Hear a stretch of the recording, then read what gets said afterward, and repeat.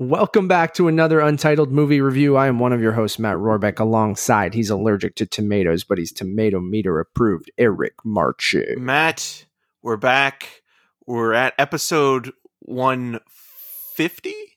We are. Happy 150th episode. Netflix original once again. Yes. If you remember our 100th episode, The Old Guard. Felt like yesterday. I guess we've done 50 reviews since then. Look at us. I guess a lot of those were TIFF ones. We did almost 22 movies. But Right. We're flying through this, baby. We're only doing Netflix originals for our anniversary episode. So every 50 and every 100, it now has to be Netflix original movies, because today we are reviewing Ben Wheatley's Rebecca. Yes, we are, Matt. And did you want me to give a plot synopsis? I mean, Eric, I just want to know, how do you feel 150 episodes later? Well, you know what, Matt? I think we've done it. We can pack it in now. We've said all we need to say about movies.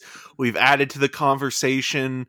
It's after The Old Guard, it was just icing on top, Yeah. so to speak. Yeah, exactly. I'm just disappointed today, that the Hillbilly Elegy will not be one of our 50. 200. Will that be our 200? It won't, but it's a shame. No, when's that come out? That comes out at the end of November. So we have to review 49 other movies before then. We'll just... Can we take the challenge? Yeah. Today we are reviewing Ben Wheatley's Rebecca. Like I said, we'll be streaming on Netflix next Friday, the 23rd. Thank you, Eric, because I already said this for our On the Rocks review, which you guys can now check out right here on Untitled Movie Reviews. Eric, take it away. What is Rebecca? Yeah, so this is another adaptation of author Daphne du Maurier's seminal Gothic romance. Alfred Hitchcock's Rebecca from 1940 is obviously the most famous adaptation, having won the Best Picture Oscar of that year, that starred Joan Fontaine and Sir Laurence Olivier. This version, directed by Ben Wheatley, who's best known for movies like Kill List and Sightseers, and more recently Free Fire, and is also going to be directing the upcoming Tomb Raider movie.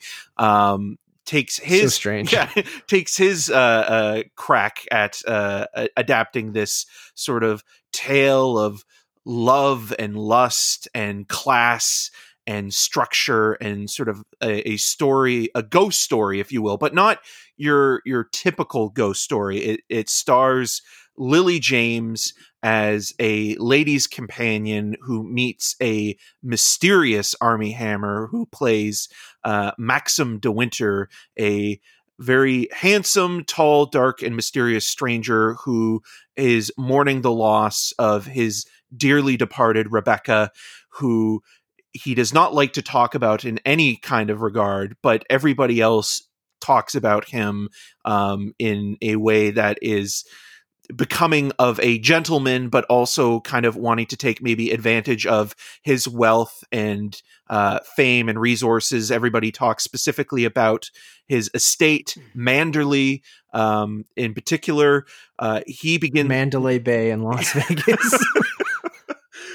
He begins a romance with Lily James's character, who in the book and in the story doesn't have an actual name. She's just the protagonist until she is married into the family, the De Winter family, and then she goes by Mrs. De Winter. But when she and Mr. De Winter end up going back to the Mandalay estate, she comes to realize that she has big shoes to fill, and that she is kind of living in the shadow of his dearly departed wife, Rebecca, and Mrs. Danvers, the sort of head of the house and staff, never makes her feel comfortable, and always makes her remember that she will not be in she will never be as good as Rebecca is. It's a film that really kind of hinges on its style and look. It's a fairly I was surprised by how traditional an adaptation this was. There's not a lot here that I would say, Ben Wheatley adds to this that makes it his own. And Ben Wheatley, when you think like, okay, well, what's his style as a filmmaker?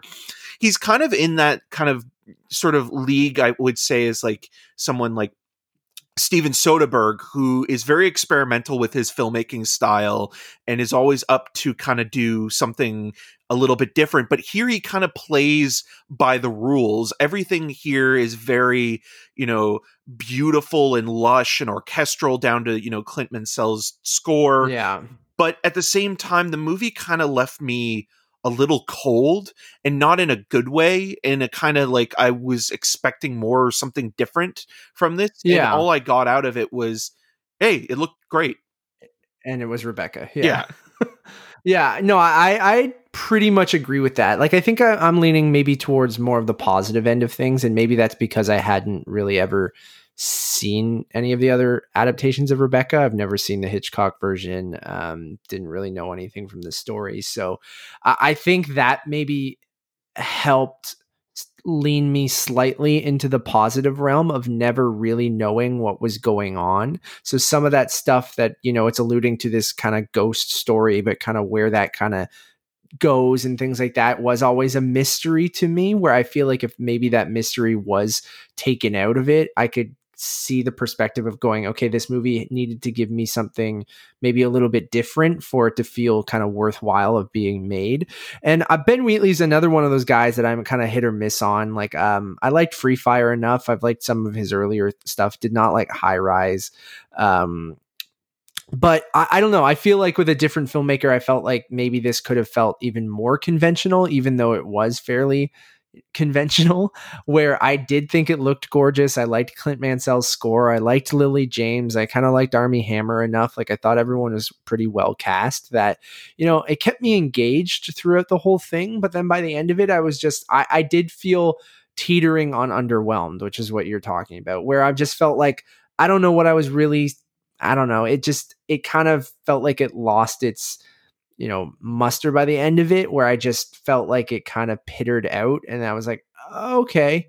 And then, but I don't know. I like some of the performances. I like the look of the movie. Some of the more surreal moments I thought worked, just from an imagery standpoint. Like, I did think the movie looked really, really gorgeous. And, I think that's what I kept going back to. And I don't know, like, I'm kind of mostly indifferent on it, but I mean, coming from a guy who usually doesn't like movies like this, like period pieces, like gothic romance kind of movies, I think that is saying something, that maybe it was just the right amount of accessible, that it kind of worked for me. But then that doesn't make it anything that I'm going to yell off the rooftops being like, you have to watch Rebecca. It's going to be one of those movies where I'm like, yeah, it kept me engaged, and I was mostly interested in what was happening. And I think I liked Lily James enough, and she kind of carries the movie, that that tied with Mansell's score and some of the imagery, I was kind of okay with it. Yeah, I'm one of those people where, like, I'm not against a remake of mostly anything, as long as the filmmaker brings, an interesting new perspective or their style to the film. I mean, I always do think of the Gene Siskel kind of quote, where it's like, why remake a good movie? Remake something that's bad, so you can improve on it and make it better. The Hitchcock film, in my opinion, is a masterpiece, but it's a weird one to have a conversation about, because as much as I love that Hitchcock movie, it's not even in my like top 10, I don't think, of Hitchcock films, because like when you think of Hitchcock, you think of Rear Window, you think of Psycho, you think of North by Northwest. Psycho specifically is heavy hitters. Yeah. Psycho specifically is interesting because of Gus Van Sant remaking that movie in the 90s, and I think he had a more kind of, even though I don't love that remake, shot for shot remake, but there was a reason behind him doing that, because he wanted to make, as you mentioned, a shot-for-shot identical remake as an experiment. And I think that was more successful overall than what this is, because this just feels like I can, Ben Wheatley, I have the money and resources and talent available to work with. So why not, take a moment to, between, smaller indie movies to make something like this. And it's not a bad film. It's well made. I think the most Ben Wheatley thing in this movie is there's a very small moment where Lily James is brushing her hair with a comb, and she pulls out some of the hair with Rebecca's old hair that's still entangled in this hairbrush.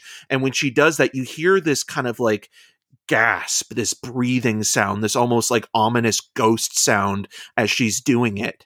And that to me is like the closest thing to like, oh, I would have loved to see more touches like that More throughout. style, yeah. Because there is plenty of style, There's but style, but yeah, his style specifically, yeah. because Ben Wheatley is very good at creating atmosphere and tension. I still think his best film is Kill List, which is a movie that keeps you guessing until the very end, and you always feel unsettled by the situation. Now, you know, I knew what the story was with this, so maybe that takes away from kind of the expectations. But at the same time, I mean, a gothic romance and sort of horror movie, or at least kind of playing horror adjacent, can still have tension and scares. I still think it's a better movie than, say, like Annabelle or, you know, Annabelle Creation. I know you've been watching Annabelle those movies recently. Yeah, so Annabelle's horrible. Yeah. I mean, the it opening literally jumps out the window at one point, and God, that doesn't make any sense. I know. Doesn't make any sense. That whole Alfre Woodard, we're going to go on a tangent of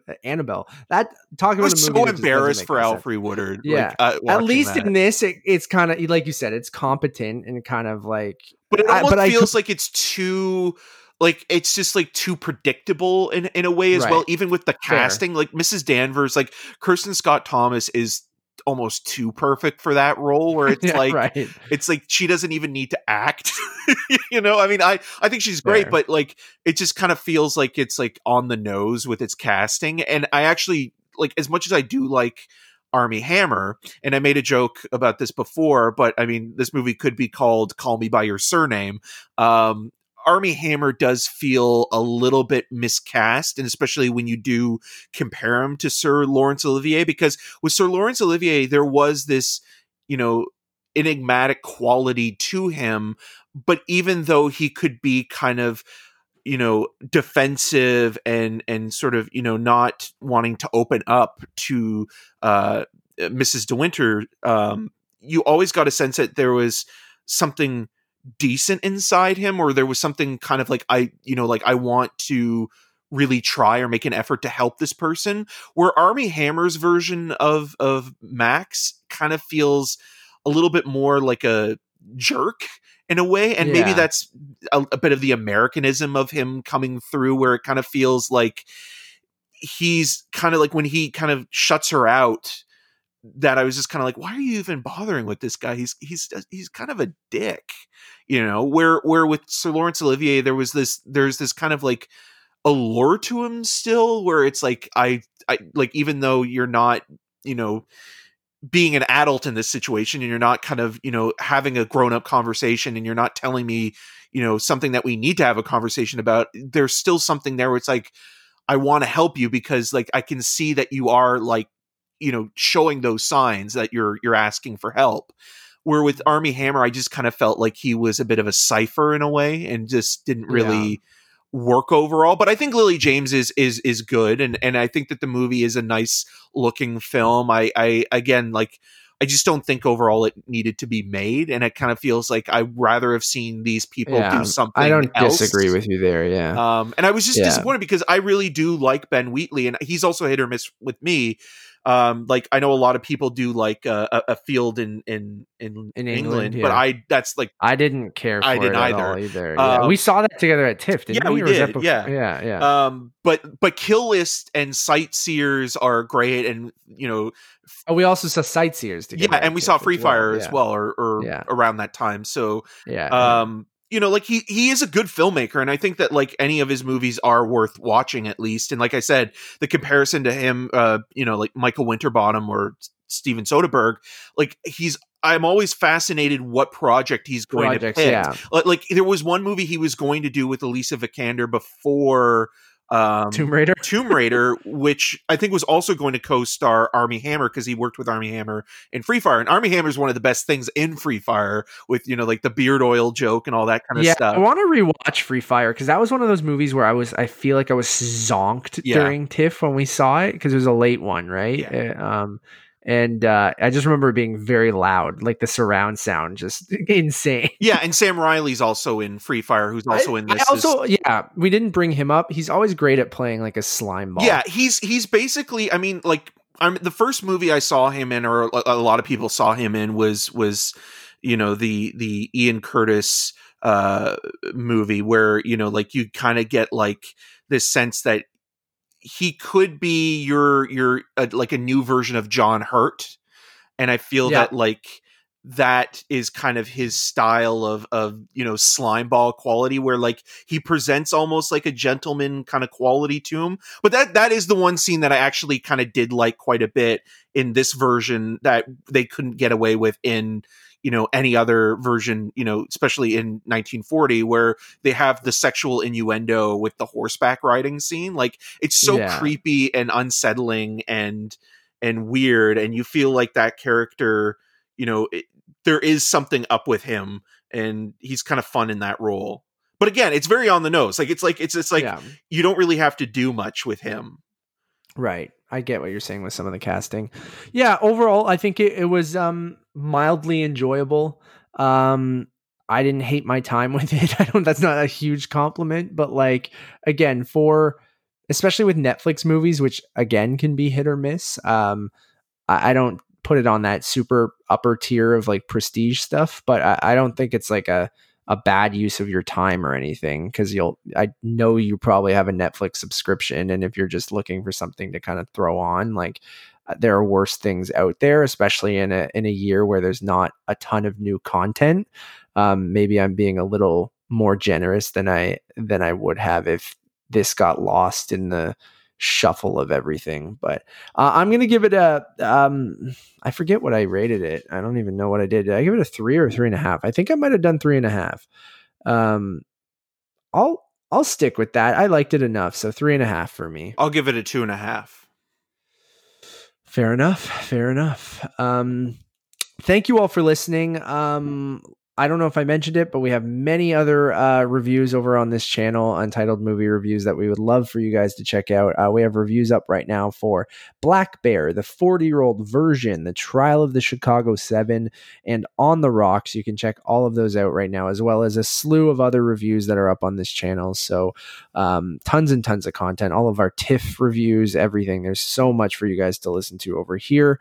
And if you liked us on this show, you might like us on another show we do called Untitled Movie Reviews, where Eric and I get together, kind of shoot the shit about the entertainment industry for usually 2+ hours every other week, talking about what's going on and what's going on in our lives.